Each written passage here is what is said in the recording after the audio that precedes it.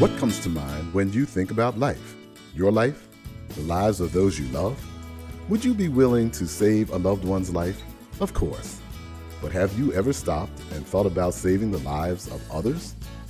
Welcome to Let's Talk About Life, a weekly podcast brought to you by LifeBank, the organ, eye, and tissue recovery agency in Northeast Ohio.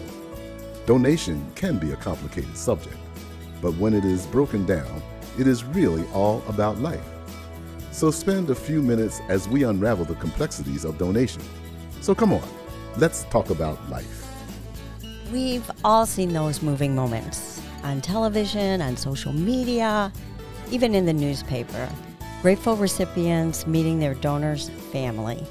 There's tears, there's hugging, there's high emotions, and there's always gratitude for that second chance in life.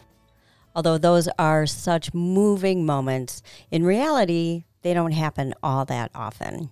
And there is a whole entire process for communication between donor families and recipients.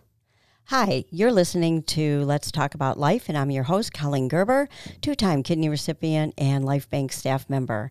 I have my fellow staff members from our Bereavement Services Department. Alyssa Berman, who is our Senior Bereavement Services Counselor, and Mary Laricchia, who is our Bereavement Services Coordinator, who handle all the correspondence between donor families and recipients.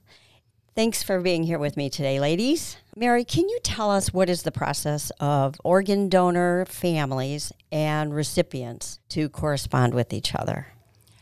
Organ recipients as well as organ donor families do have the opportunity to correspond anonymously through LifeBank. The process begins with, for donor families, once they write their letter, they can send it into LifeBank with a little separate note with their loved one's name on it and the date that they died, so we're able to match it up with the correct recipient. Recipients can either drop off or send their correspondences to their transplant center, who will forward the correspondence to LifeBank. We take it from there. Donor families as well as recipients are always asked initially if they would like to receive correspondence because it's a very personal choice. Once they say, yes, I would like to receive it, then the letter is sent along to them.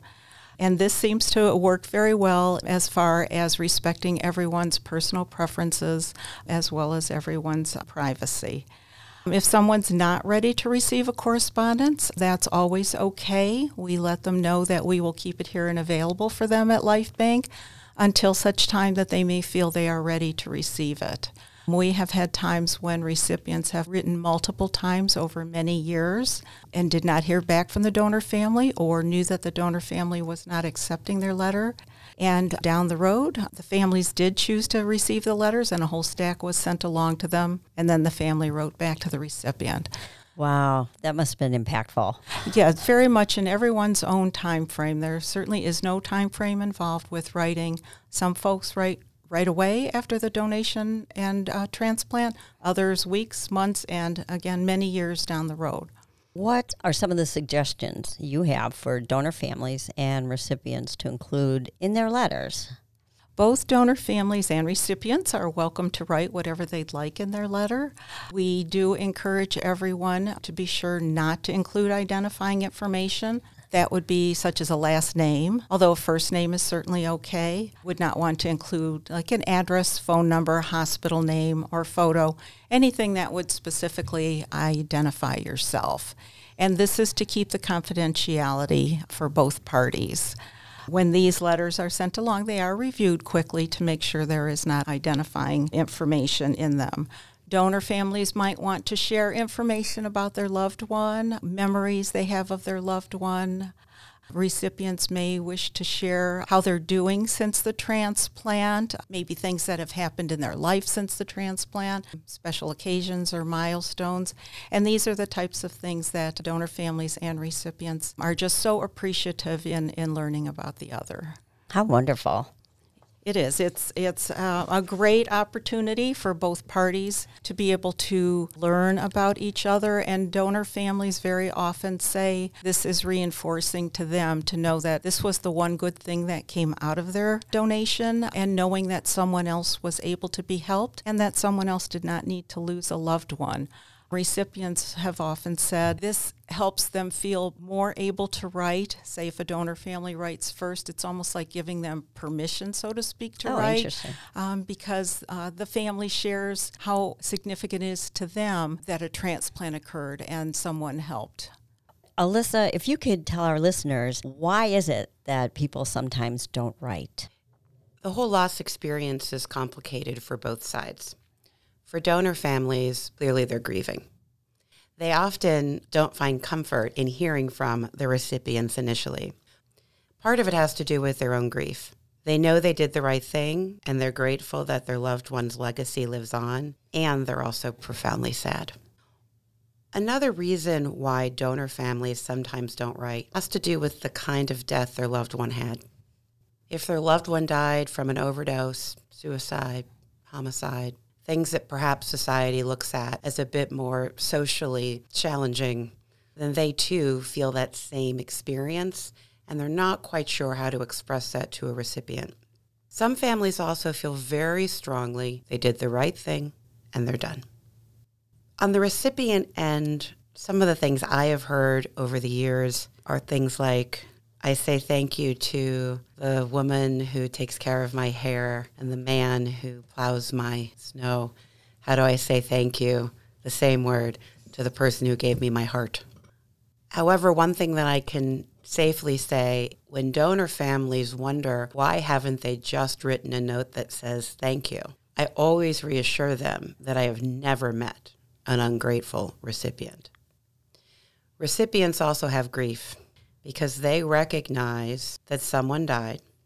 They realize they are the beneficiary. And that can be incredibly emotionally challenging for the recipient.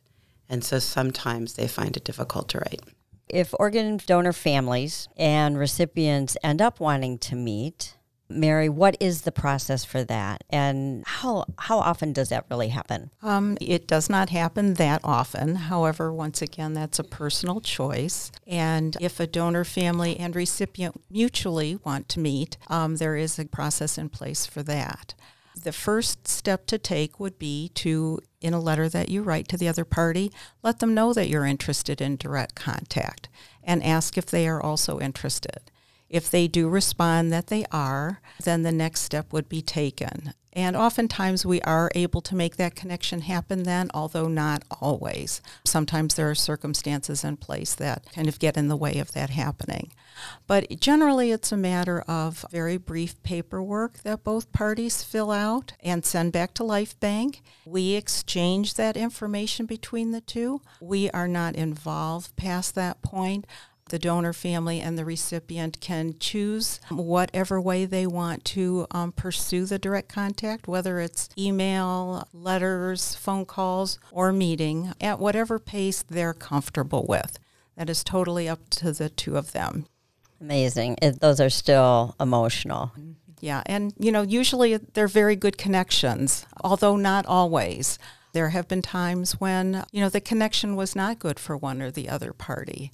And I think that's important for everyone to keep in mind if they dive into something like this. One side may want more of a connection or more contact than the other side.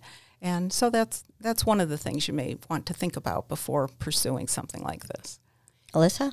The other thing to consider is that before someone was a donor family and before someone was a recipient, they had an entire life previous to that. And so donor families have high expectations of recipients, who they're going to be, what they're going to be like. And recipients have the same feeling for donor families. So there's this internal pressure sometimes they feel, and they meet, and it's fine, and then they're done for both of them. It's just not always necessarily a long-term, lifelong relationship, but gratitude is at the core of it. I know our listeners that partake in social media have seen people posting about their donor or potentially their recipient. And social media, Google, all those things makes confidentiality a bit challenging. So we recommend that people do not try to seek out their donor family or recipient through social media. We request this because we have no sense of what that person's level of privacy is, how they want to regard their confidentiality, and who even knows in their family that their loved one, hypothetically, was a donor. And yet people feel compelled to know. And so we just encourage them to come through us, to do it in the way that we have set it out, protecting privacy and confidentiality, so that both sides feel respected and honored through the process of donation and transplantation. How is the process of corresponding different for organ donor families and tissue donor families? At Life Bank here, we work with many different tissue banks when someone is a tissue donor, and each tissue bank is different. For some tissue banks, there is not the option of corresponding. For other tissue banks, a recipient has to write first. My best advice would be for any of our tissue donor families, if you have questions about this or are interested in pursuing it, you are very welcome to give me a call. I will be better able to guide you at that point. The other difference that's important for tissue donor families to understand is that with organ, they can call for an update and we can provide them an update, usually quite soon. With tissue, the processing time is 6 to 9 months. So the information that they would like often takes more time for them to receive. Actually, some tissue can be transplanted several years after it's donated. So it just really varies. Each situation is very different. That's an important point to stress, because there are tissue donor families who may not understand that and who feel like they haven't received a letter that a recipient isn't grateful, and that's not necessarily the case. It may be that their loved one's gifts aren't being used yet. Correct. Absolutely. Certainly any questions that any of our families have, we are always happy to review any of the information with them. You do fabulous work supporting our families, and we so appreciate you. And thanks for being here with me today. Thank you. Thank you. Thank you for listening to Let's Talk About Life, the podcast that is changing lives. Organ, eye, and tissue donation is truly all about life. Life given, life received, and lives saved and healed. If you have questions about today's podcast, reach out to us at info@lifebank.org or visit lifebank.org for more information. If you are already a registered donor, we thank you. If you are not, take a few minutes to do something heroic and register to be an organ donor by saying yes at the BMV or online at lifebank.org. Literally, someone's life is depending on it. Donate life.